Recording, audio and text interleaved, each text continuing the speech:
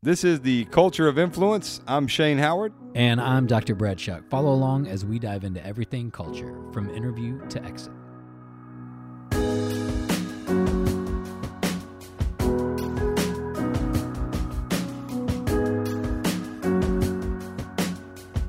So I want to welcome everybody back to the podcast, hanging out with my main man, Shane. One thing that you... Nate's with us today, too. Nate's with us. He wasn't with us last time. Yeah, we want to get a shout-out to Nate.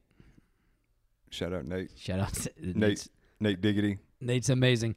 So this time of year, basketball is getting ready to start back up. Football season is getting ready to start back up. It's one of my favorite times of the year.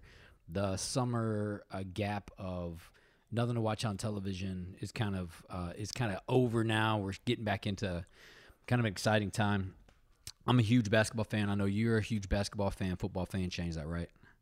Yes, basketball fan, football fan, all sports. I'm not biased. Everything. Yeah, footy. So one of the things... Shout out to my Australian friends. Yeah, I figured that was an Australian reference because I don't know what footy is, but I'll figure it out one day. So one of the things I want to talk with you about, or for us to talk about today, is this idea of coaching and culture. And coaching is something that you're familiar with. You played junior college basketball. If you haven't listened to the first episode of the podcast, go back, check that out. Hear a little bit about Shane's adventures in playing collegiate sports. And you know a lot of coaches, man. And so let's talk just a little bit about like this idea of coaching and culture and how all of that is kind of wrapped up together. Yeah, I mean, I think coaching is, I mean, really, I guess, how do you learn culture, right? You either you're coached into a certain culture, or you're I guess, I don't know, you're used experiences, but most people are probably coached into a culture, right? Most people don't make the leap into leadership, into real leadership, jumping out and starting your own business and having to survive on your own culture, right? Yeah. So most people learn from mentors and bosses, but I will say that a lot of my culture I learned about what I didn't want. Okay. So that's really how I got it. What do you mean? Like, I don't understand that. What do you mean? Yeah. So I spent the better part of 8 years, from 2000 to 2008, working in the automotive industry. Okay. Sales manager, finance manager, closer. In those days, the automotive industry was kind of, bottom of the barrel of most cultures, okay, right? Meaning, and I listen, look, there's definitely good people in the automotive industry, but most people who are in the industry will know exactly what I'm talking about. A lot of people work in cars. The reason used car salespeople have a bad rap is because of the type of job that warrants. Most people won't take a job where you're on what's called a draw, and you might work for 2 weeks, not sell a car. Yeah. You technically have been paid $4,000, but you actually owe the dealership $4,000. Wow. And then you have to sell $6,000 next week just to be even and not get any money. So most people won't take a job like that, right? So yeah, it's it kind of catches the cast-offs of society. That's probably the best way I can put it. Okay. I was definitely a cast-off of society at that time. No formal education. Yeah, so let me jump in here. So, again, I want to reach back into a couple of the earlier podcasts where Shane talked a little bit about his journey and some of the experiences that you had in your life that led you to the positions that you were in at that time, and then also kind of taught you the hard knocks along the way. Yeah, I mean, and again, it goes back to learning what you don't want, right? So, I mean, look, if you follow my stuff at all, if you follow any of my personal stuff at all, I mean, I don't hide from it, I don't run from it. I had a shitty childhood. Sure. Right? I've got 5 kids. I would like to think I'm a heck of a dad. You're an awesome dad. Mostly because I lived through things that I said, that's the opposite to what I want to be. Right. Right. And for me, that's just how I've always done it. Right. So same thing in my I learned that at a young age. I think I don't know that I learned it consciously, but I became a dad right as I was starting in my professional life, so it kind of all went hand in hand. Yeah. And then just worked in an environment that was not conducive for positivity. I mean, when you work somewhere, and no matter what you did last month, if you finish last on the board as far as numbers, they let you go. I mean, it also teaches you how to have resilience. And I loved it. Listen, I learned a lot about myself and a lot about how to communicate with people and a lot about, a lot of things. So, it's absorbing all of those things and realizing that if I ever get the opportunity to lead, if I ever get the opportunity to have my own business, I know how I'm not going to do things. And I will tell you, in leadership, in business ownership, in entrepreneurship, I'll even go back to where we started this, in coaching. It is really, really easy to do not always the right thing. It's actually easier to do the wrong thing than it is the right thing. Why is that? Why do you think that's the case? Because we see this all the time, right? Like, there's so many examples of this in the news, popular press, the community. I mean, it's all over. Why is this the case? Yeah, I mean, again, most of the time, the things that are not the right thing are also the things that are done when nobody's watching. Yeah, and in the onset of it, it seems so easy to just do it. Nobody's gonna know. It's fine. It's not a big deal. I'm just gonna pass this off. And then, you know what comes with that, man? Shame and guilt. And you got to live with that. And if you don't feel that, what I would argue is that you've become so numb to that feeling. Absolutely. Time. And that's a problem. If you're aware of somebody who does that without emotion, then that's not the first time they've ever done that. Not at all. And odds are they're also that way in their personal life. Sure. So, yeah, I mean, coaching's the same way. Coaching sports, same way, right? It's easy to take days off. It's easy to, play favorites. It's easy to not let the best player on your team, or it's easy to let the best player on your team play even though doesn't have the grades. Doesn't have the grades, maybe not put the work in that everybody else is putting in because he or she's got some natural talent that they're just drawing from.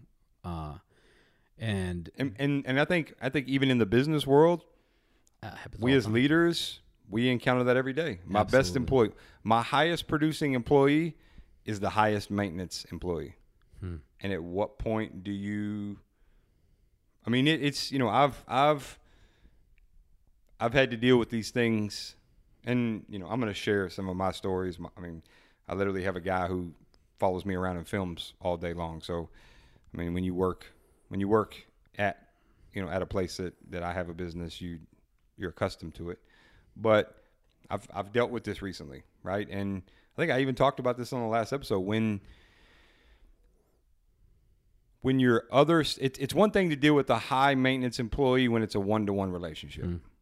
Yeah. If you're just an emotionally high maintenance person, I'm constantly having to reinforce. I don't think there's anything wrong with that. That's my job as a leader, to get the best out of you, so that we can get the best out of it. Man, you know what? I hear the opposite of that all the time, though. People are like, oftentimes it's in the framework of generation. So they'll say something like, those millennials, they're so high maintenance. They're so this. And my opinion on that is that it's oftentimes framed as a negative thing. But you don't have that. I mean, I literally have, Nate's in his early 20s. I've got guys in my office who are in their, mid 40s. Right. I don't know. I'm right in the middle. I think we were like Gen totally. X or something like that. That's what they called us or whatever. Something. So yeah, some crazy acronym. But yeah, But it doesn't matter. No.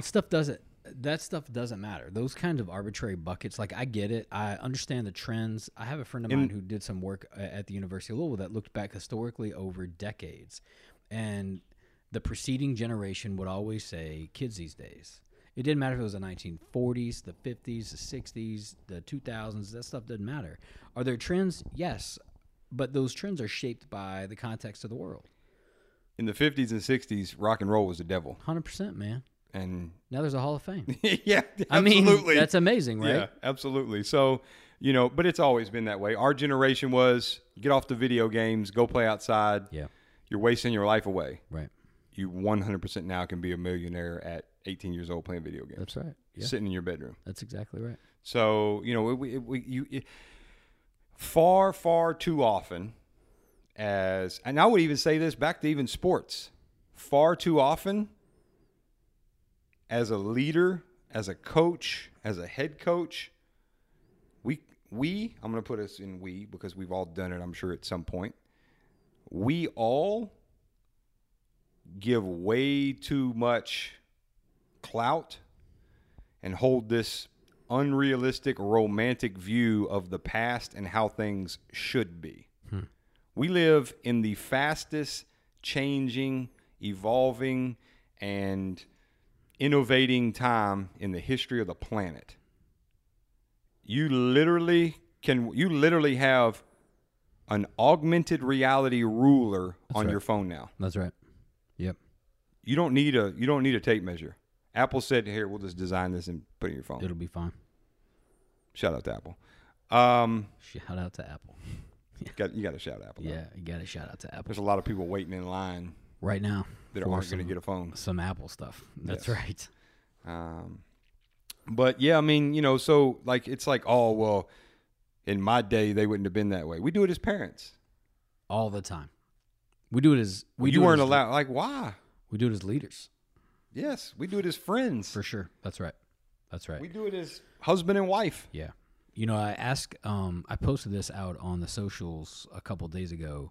The one question I ask every leader I work with, and no matter where I'm at, no matter what company I'm in, no matter what continent I'm on, the question I ask is, what do we need to do now to prepare for tomorrow?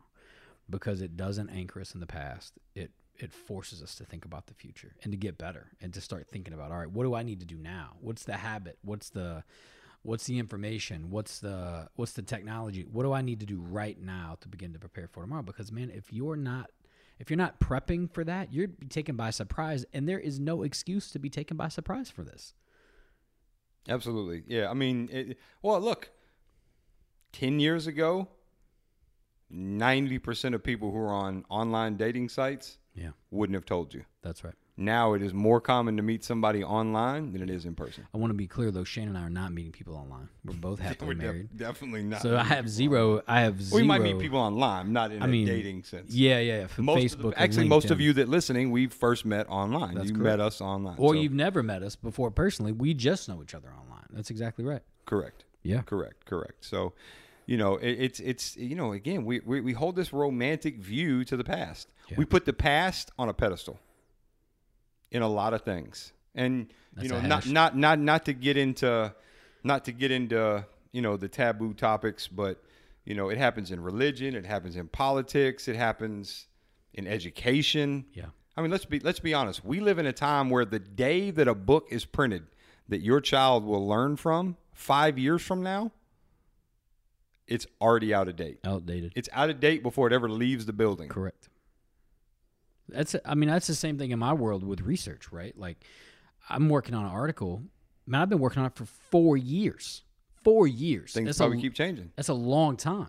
Imagine if you printed a book about planets 3 years ago when you had to take out Pluto's a planet, and then yesterday they come back and said, no, it 100% is a planet. How about that, right? Incredible. Would you print a new book? Well, you got to do something. You're wrong. Now your book's wrong. Get a folder. Well, you could stick a tab in there. Glue some pages. But that's it. And how do you coach? How do you coach those things? How do you get through those things? You got to be open-minded. I don't know the situation, personally or directly, but I don't think it's. And I'll tell you why this sticks out. So, I just recently saw a picture of the Duke men's basketball team. Yeah. I'm not a Duke men's basketball team fan. I'm actually not a fan of any team.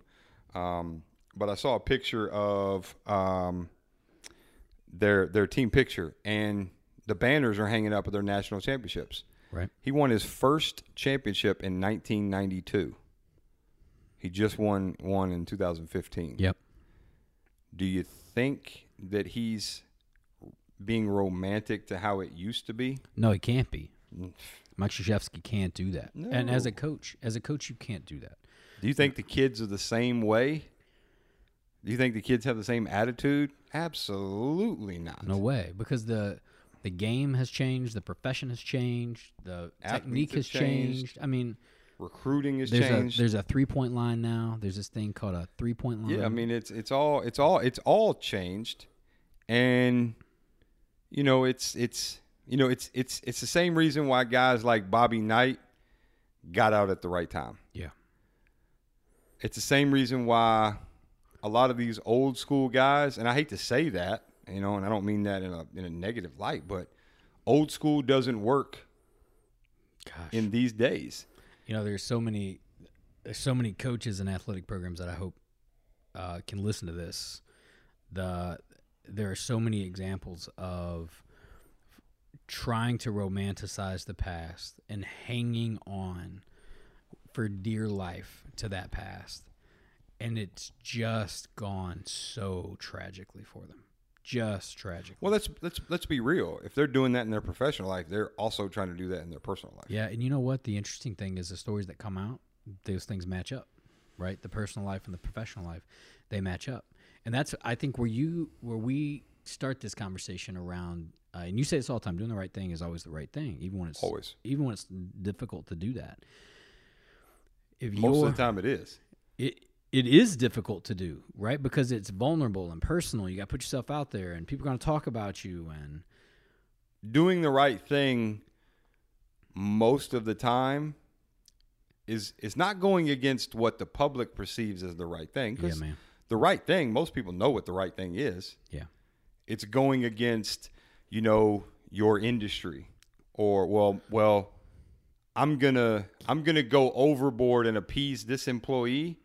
Because if I don't, my competitor is probably going to come in and try and hire them. So can't you think of coaches who didn't do the right thing? Yes. Did it work out? No. It's happening right now. It's happening, absolutely. Guys are being told, listen, I always find, and again, it's funny how this transcends from parenthood to coaching to, business or corporate leadership. If you over-index on appeasing your best player or your child or your highest performing personnel, it's going to end up biting you. And what I mean by that is when you go all the way that way, you're sacrificing the team for one person. And your team is aware. What would you say to the leader who says, I'm just going to do this to get a competitive, I just need to get an edge, and then I'll turn the corner on that? I've heard it. And listen, I don't want anybody to think that Brad and I are coming off as these know-it-alls or no, we've done it wrong. Yeah, so many times. We've done a lot of it wrong. And these are mere suggestions, right? I mean, you have to be built and you have to operate in a way where you can actually put some of these things to place. And not everything that we're going to throw out there as advice is going to work in every situation. But I think if nothing else, we create the stop and think, right? Yep. So yeah, absolutely. I hear a coach will get his first head coaching job. Sure. I'm gonna, I know the rules say this, but I got to do this and this because if I can just get a couple wins under my belt, that's right. If I can get to the tournament, I can get that next job and I can go from making $120,000 a year to $600,000 a year. All I got to do is get to the NCAA tournament, win one game, $600,000 a year, and that is if you're a mid-major to a small Division I school, you go to the NCAA tournament unexpectedly, and you win a game, you just got a raise. Yeah. You just got a new job. Well, look at Brad Stevens. you'll get a 6-year contract of about $600,000 to $700,000 a year, guaranteed. Short of you committing some egregious crime, you're going to get your money. Sure. You can hang out. Now you've developed a bad culture. You've developed it, right? You've developed a bad culture. And listen, that it always like if you have 2 kids and you show considerable favoritism to one child and they're close in age, let's not say they're twins, let's say they're a year or 2 apart, and you treat one in the exact same scenario differently than you treat the other on a consistent basis, not about treating fair, but if you over-index and appease because that's your favorite, you're going to create a massively toxic environment in your house. Always. And same thing at work. These these principles work across context. Yeah, and listen, I've been, man. Sports, business, you can't make exceptions. And again, I'm not saying that you can't overinvest in your best people. I would argue that you have to. But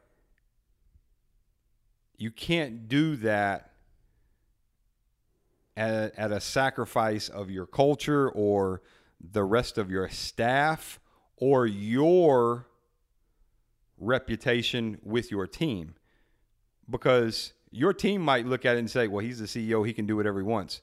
But screw him if that's how he's going to treat my people. Screw him if that's how he's going to, that's right. I didn't do anything wrong. Or your reputation gets damaged and they say, I mean, I understand why he did it, but I mean, if he's going to do that with this situation, what's he going to do with the next situation?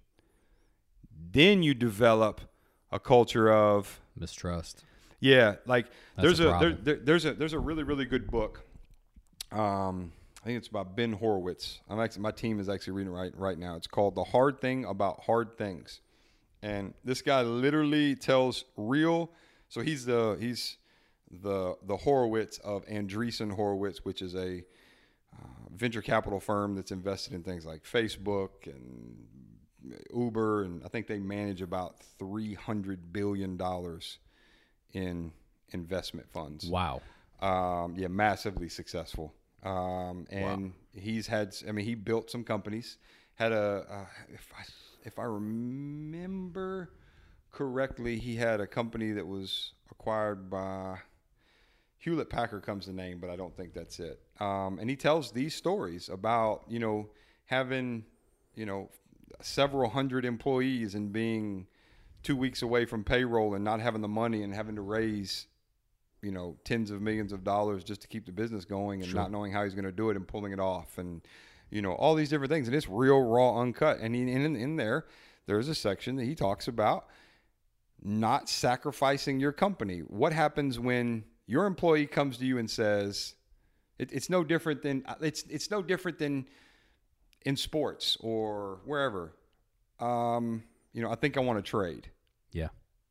Or, you get an employee comes to you and says, well, such and such here in town has offered me X number of more dollars. That's right. And they're your best performing employee. And he gives the argument, and I'll be honest, I agree with it. He gives the argument that you either look at them and say, take it or leave it.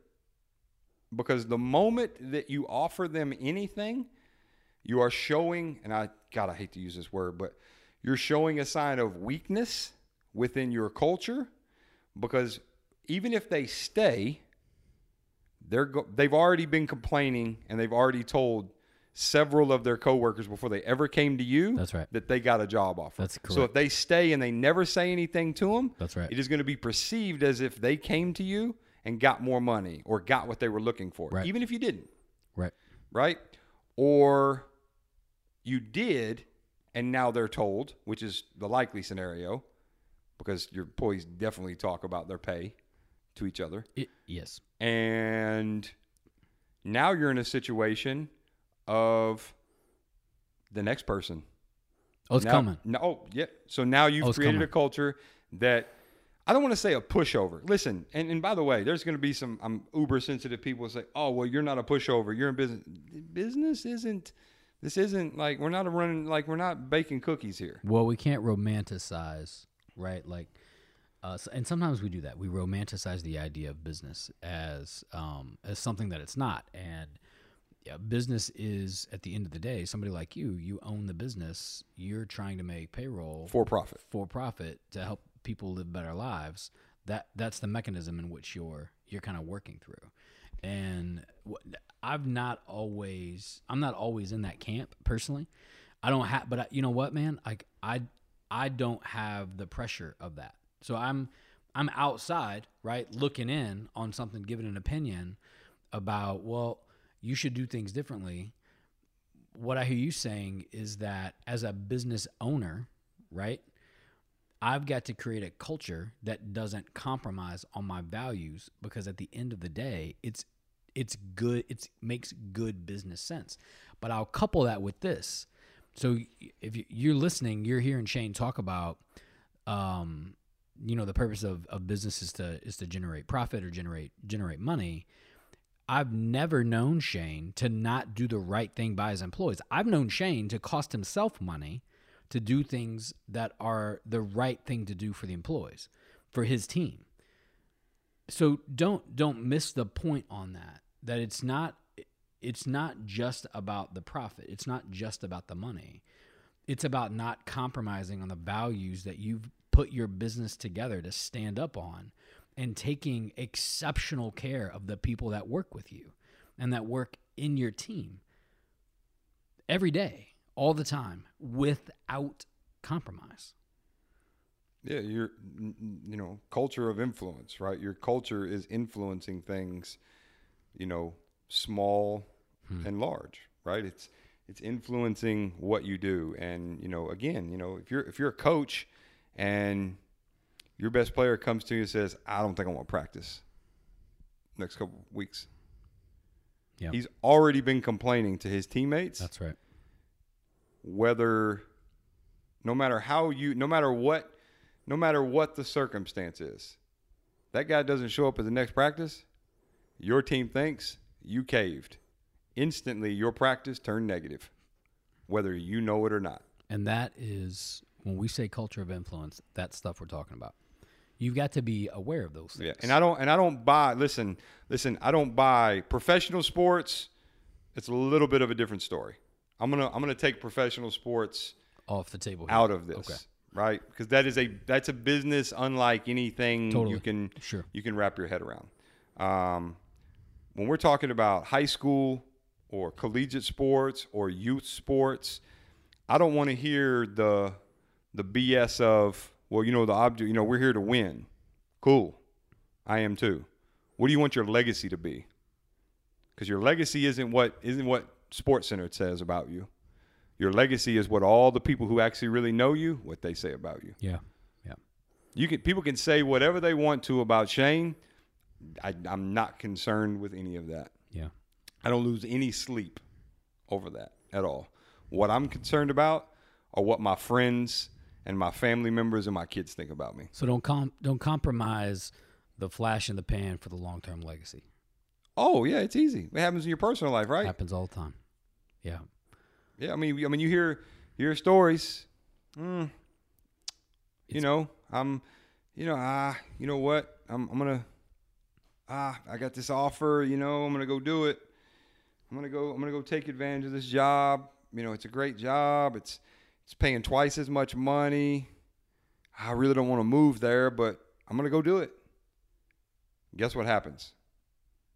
Nope. They hate it. Yeah. They hate it. And gosh, culture is so powerful. Yeah, sports happens same way.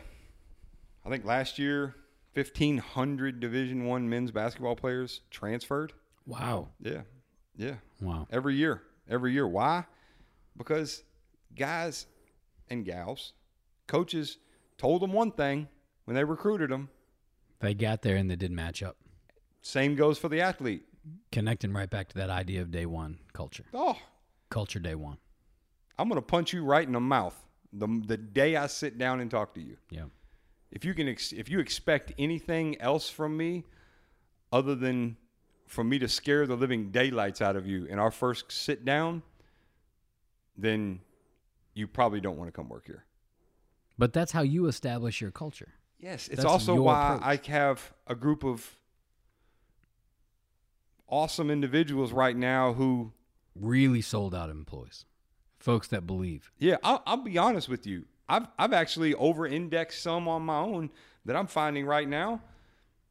I've actually created a bit of culture, and it's definitely something for us to dig into at some point, but I've actually created part of a culture of they actually care so much about me and what we've got going on that they're afraid to take action on some certain things because they're afraid to let me down. Yeah. And that's not like I've got to peel that back a bit, sure. Right? So now I've got to make them a little pissed off at me, and so they don't love me as much. Maybe that's next episode. Yeah. But sports, same way, right? Like, you know, if you're selling out, you're a sellout. You're a sellout. I don't care if you're compromising. It's a bold statement. It's the truth. Yeah. If you're compromising wins, if you're compromising banners, if you're compromising pay, profit, widgets, turnout, whatever, all just because you had to do something because, listen, you don't need your best player when they don't match your culture. Oh, man. Well, I hope you don't. And listen, I'm going to tell you why, Brad. Listen, I'm going to tell you why. Because now you're being lazy. Yep. Don't miss that. So there's a large group of, this is a fairly common thing among non-Division I basketball programs, right? I'm going to give you a little insight. Where a lot of these guys take a lot of these transfers. And in that world, it's called bringing in some mercenaries. You're bringing in 3, 4, 5 guys who played Division I basketball somewhere, who got kicked out of school for a reason. Mm-hmm. And now you think you're going to bring them in and you're going to put – I've seen very, very, very, very, very few guys who can actually do it, meaning they do it the right way. They do it the right way. Yeah. They literally punch them in the mouth, and this is your last shot. Yep. They don't, tell them whatever they want to hear just because it looks good, and it looks good on paper when people look at your program. Oh, well, he played here. Oh my goodness. Oh, you've oversold yourself to your administration, and then now they go through, and it never ever works. Two of those guys transfer at Christmas break because they can't hack it. They're fighting your other guys. Your guys who've been there, like, dying and bleeding for you for the last 2 years are pissed because you've now, like, it's cool. Competition, I'm all for it. But, right. That's the lazy way out. Yeah. Coach people up. So if you're at a business and your best employee is giving you an ultimatum, tell you what, let me call you an Uber. Might be time to free up your future. Yeah, no, go ahead. No, might be. It is. I'm going to go and get you that Uber. So look, as we begin to wrap up this episode, I think it's important to circle back on this idea of culture of influence is uncompromising. It's uncompromising on your values. It's uncompromising on the standards that you've put into place. And if you're out there and you're trying to develop a culture of influence, whether that is with your family, whether that's within a business, if you're a sports coach and you're trying to build up a team, you got to coach it. You have to coach it, and you cannot compromise. Yeah. So I would say you can't compromise. You can't compromise by let's recap what we talked about. You can't compromise how you treat your favorite, your best player, or your highest performing personnel at the expense of the mindset, attitude, and energy of the rest of your team, family, or business. Sure. Right? You can't be too romantic about how it used to be.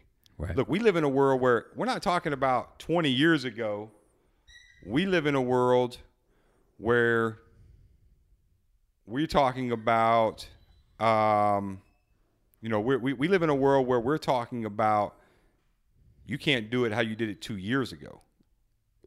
Oh, absolutely. So you can't put the past on a pedestal. Right. What got you here is not going to get you there. Just won't. Right?